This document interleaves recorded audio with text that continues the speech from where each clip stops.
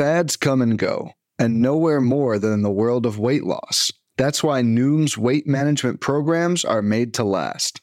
Noom uses science and personalization to help you manage your weight for the long term. Their psychology-based approach helps you build better habits and behaviors that are easier to maintain. The best part? You decide how Noom fits into your life, not the other way around. Sign up for your trial today at Noom.com. That's Noom.com to sign up for your trial today. Welcome to the First Pitch Podcast, brought to you by PitcherList.com, your daily morning podcast, updating you on everything you need to know to win your fantasy baseball league. Here's your host, Jake Crumpler.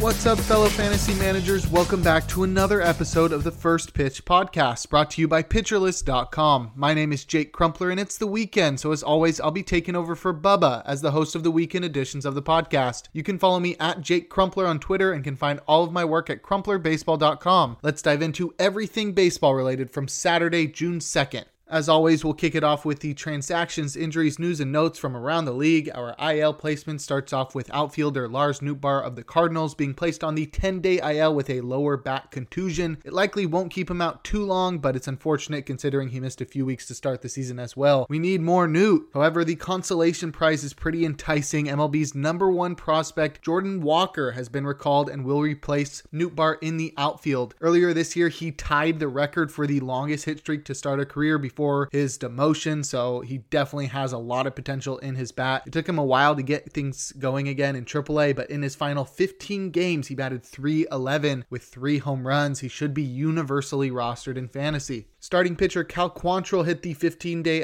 IL with right shoulder inflammation. Quantrill's underlying metrics have finally caught up to him this year, leading to a 5.61 ERA and a sub 13% strikeout rate, so there's little guarantee that a rotation spot will be waiting for him upon his return, especially with Tristan McKenzie expected to return on Sunday. Starting pitcher Aaron Savali was activated from the 15-day IL in a corresponding move after recovering from a strained left oblique. He looked great in his return, tossing 5 scoreless innings, allowing just 4 hits and 2 walks with 4 strikeouts. He induced 8 whiffs and a 33% CSW, so it's good to see Savali back. The ace of the Red Sox, Chris Sale, hit the 15-day IL with left shoulder inflammation. The Red Sox are hopeful this is a minor injury, but we won't see Sale for at least a couple weeks. Corey Kluber was reinstated from the paternity list to take his spot in the rotation. And the last injury we have is designated hitter Nelson Cruz of the Padres being placed on the 10-day IL with strained right hamstring. Cruz hasn't been much of a fantasy asset due to his limited role this year on the short side of a platoon. However, this is more so about the corresponding move that accompanied this transaction. Third baseman Manny Machado was reinstated from the 10-day IL after missing time with a fractured left hand. His first month and a half was less than stellar, so we'll be hoping to see Machado return to form after the extended absence. This is a guy that was a perennial MVP candidate, so it could be a fun summer in San Diego. In terms of transactions, we had a trade. The Pirates traded relief pitcher Robert Stevenson to the Rays for shortstop Alika Williams. Stevenson has pitched to just a 4.91 ERA for his career and a 5.14 mark this year, but his underlying metrics are pretty interesting. He ranks in the top 10 amongst relievers in CSW percentage thanks to one of the best swing and miss sliders in the game. The Rays will surely turn him into a dominant force. He'll likely lead the team in saves for the rest of the year or something crazy like that. To get him, though, the Rays had to give up one of their supplemental first-round picks from 2020. Alika Williams is a right-handed hitting 24-year-old shortstop who was batting .237 with 5 homers and 3 steals at AA this year. He likely won't be an impactful fantasy asset this year, but it'll be interesting to see who wins this trade in the end. P.S. It's probably going to be the Rays. The White Sox activated 2 veterans from the IL as second baseman Elvis Andrus returned from the 10-day IL after dealing with a left oblique strain, and starting pitcher Mike Clevinger returned from the 15-day IL after dealing with right wrist inflammation. Neither has lived up to their offseason contracts that they signed with the White Sox. Andrus is 50% worse than league average according to WRC Plus, and Clevinger has pitched to a 4.5 ERA with a 19% strikeout rate. The former Andrus looks to be demoted to a bench role and won't be the starting second baseman anymore, while the latter, Clevinger, returned to the rotation on Friday and was actually surprisingly effective. He tossed 5 scoreless innings, allowing just 3 hits and a walk while striking out 6. He had 15 whiffs and a 44% CSW, which earned him the King Cole on the day. So that's pretty interesting. Maybe the break gave him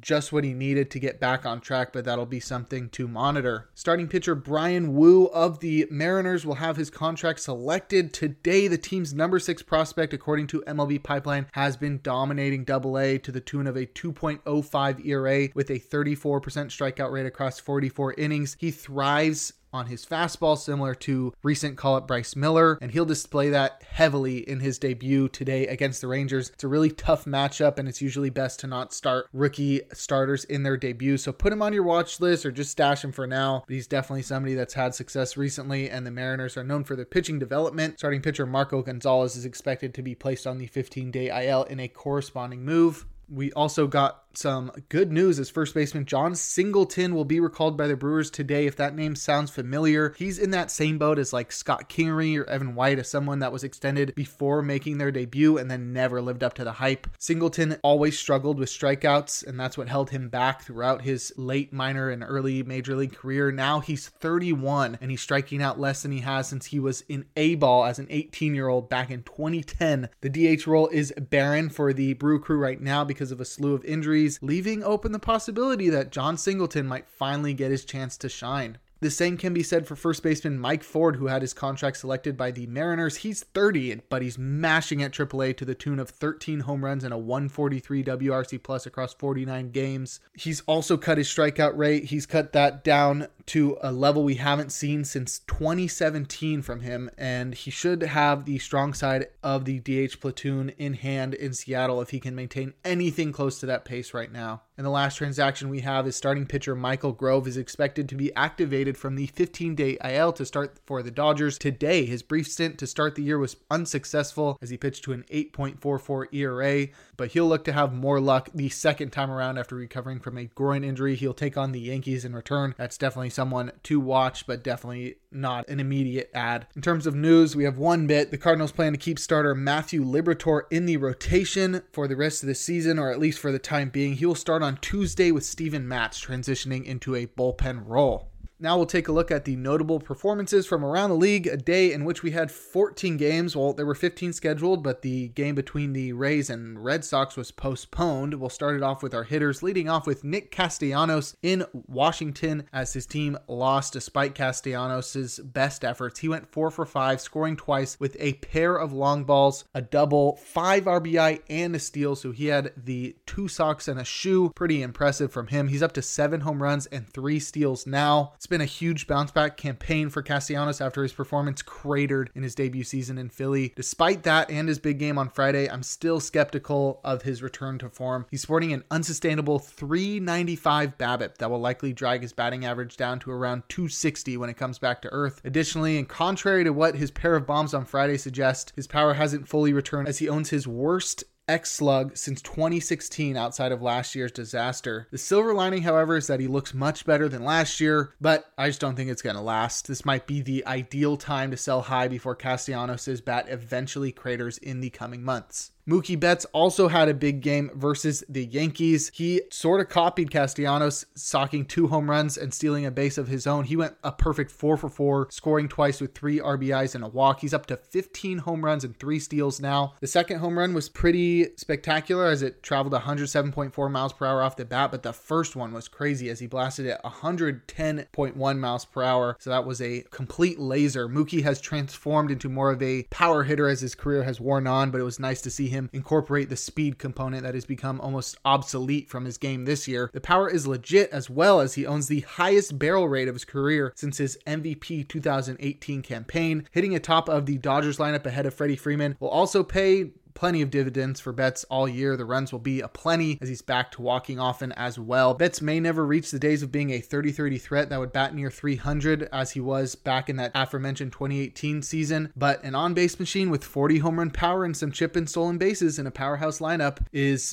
definitely first-round caliber in the majority of leagues. Lastly, we have Josh Donaldson in Los Angeles on the opposite side. He returned from the IL with a bang, 2 bangs as a matter of fact. He went 2 for 4, scoring twice with a pair of homers and 3 RBI. He's up to 3 home runs now, and boy, were they long balls. The second one traveled 418 feet with a 108 mile per hour exit velocity, but the first one was impressive. It traveled 446 feet, which was the furthest hit ball of the day, and it had an exit velocity of 111 miles per hour, which was the fourth hardest hit ball on Friday. He missed all but the first week of the season with a hamstring strain, and leg injuries have always been his Achilles heel. But if the time off was enough to get him back to full strength, it certainly showed on Friday. His first year in pinstripes was a disaster as his plate discipline metrics all went in the wrong direction, and he failed to hit the ball with as much authority as he did in the past. He was famous for watching or missing plenty of pitches down the middle. It's fair to speculate that if in his late 30s that Father Time and his litany of injuries had finally caught up to him, but I wouldn't count him out just yet. If Friday was any indication, we could get a Donaldson looking for revenge on the league that made him look washed last year. It's hard to take anything from such a small sample, but the Yankees will continue to bat him in the middle of the lineup if he can regain his form. He batted 5th on Friday. But if you'd like a breakdown of all of the notable hitting performances from Friday,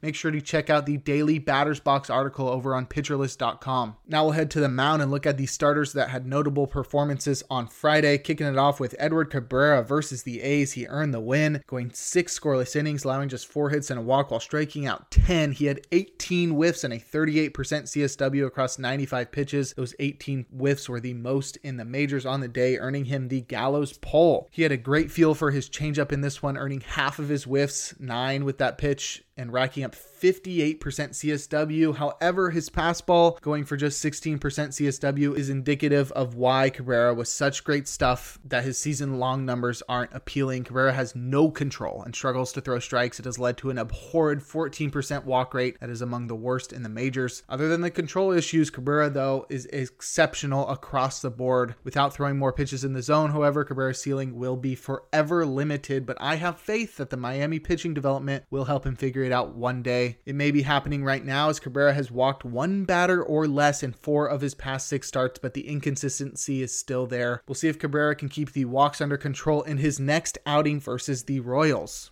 Zach Wheeler didn't have the best outing in Washington as he was lucky to walk away with a no decision. He tossed just 3 2/3 innings, allowing 8 hits and 7 earned runs with just 1 walk and 3 strikeouts. He had 9 whiffs and a 22% CSW. He was unable to miss bats as his fastball got batted around and his slider couldn't land in the zone. Coming off a 12 strikeout performance in Atlanta his last time out, it felt like this start against a weak offense would be a breeze, but herein lies the problem with Wheeler in 2023. He's been unable to maintain consistency from start to start. While he has 5 starts of 1 earned run or less this season, he also has 4 starts of 4 earned runs or more. It all relies on the success of his fastball, which is in the top 5% of the league in CSW, but came in at just 15% on Friday. He's not really exhibiting the same command he has in years past either. However, his underlying metrics look great across the board, and some nights pitchers just don't have it. I'd expect Wheeler to get back on track in another cushy matchup against the Tigers next time out. And lastly, we have Framber Valdez versus the Angels as he earned the win, tossing 7 scoreless innings, allowing just 5 hits with 1 walk and 7 strikeouts. He had 13 whiffs and a 33% CSW across 92 pitches. Framber won the battle against Shohei on Friday. His sinker stole called strikes while his curve and cutter induced whiffs, and the changeup took a back seat. Valdez was in the Cy Young conversation last year due to an unprecedented streak of quality starts, but coming into this season, it was widely accepted that he would regress and that his ceiling was limited because of his walk rate and his reliance on balls in play. It led to a perennially inflated whip that kept him from entering the upper echelon of starters. Well, guess what he's done this year? He's maintained his unmatched ability to induce grounders while slashing his walk rate to a minuscule 5.1%. It was at 9.6 for his career entering the season. Oh, and he's figured out how to punch batters out as well, striking them out at the highest rate of his career. And as one of the league's preeminent innings eaters, there's really nothing Valdez can't do right now. He will be firmly in the AL Cy Young conversation throughout the season, and I don't expect anything to change as he heads to Toronto for a difficult matchup with the Blue Jays next time out. But if you'd like a breakdown of every single start on Friday, make sure to give the Plus Pitch podcast a listen and check out Nick's daily starting pitcher roundup on PitcherList.com. Now we'll head to the bullpen and look at the relievers that got saves and the closers that pitched outside of save situations or blew their saves. The guys that got saves, we'll start off with Felix Bautista, who got his 15th save, which puts him second in baseball. Mark Leiter Jr. got one for the Cubs. Is he the closer? It's still hard to tell, but he does lead the team in saves. Jordan Romano nabbed a save. Bryce Wilson also got one. but that was in the 11th inning. David Bednar also got a save. Will Smith got one as well. Justin Lawrence, who took over for Daniel Bard after he put the tying run in the on-deck circle, earned one. Is this a changing of the guard, as we didn't see Pierce Johnson in this one? Yohan Duran needed 5 outs to get his save. He topped out at 104.6 miles per hour with his fastball. We also saw Kendall Graveman get a save, and I think the White Sox are just taking it easy on Liam Hendricks right now. And lastly, Miguel Castro got a save. Our closers to pitch outside of save situations or below their saves: Alexis Diaz pitched in the 9th inning of a tie game, and Kyle Finnegan allowed an inherited runner to score but ended up earning the win. But if you'd like a rundown of all of the notable relief pitcher outings on Friday, make sure to check out the daily reliever ranks article over on pitcherlist.com. But before we look forward to today, we're going to take a quick break. When it comes to weight management, we tend to put our focus on what we eat, but Noom's approach puts the focus on why we eat, and that's a game changer. Noom uses science and personalization so you can manage your weight for the long term. Their psychology-based approach helps you build better habits and behaviors that are easier to maintain, and they help you understand the science behind your eating choices and why you have those cravings. Noom's personalized courses are easy to follow and will help grow your confidence with tools you can put into practice on day one. The best part? You decide how Noom fits into your life, not the other way around. And based on a sample of 4,272 Noomers, 98% say Noom helps change their habits and behaviors for good. Try Noom today and see the results for yourself. Sign up for your trial today at Noom.com. That's Noom.com to sign up for your trial today. Now we'll send it over to the wonderful Mark Paquette with the weather. Thanks, Jake.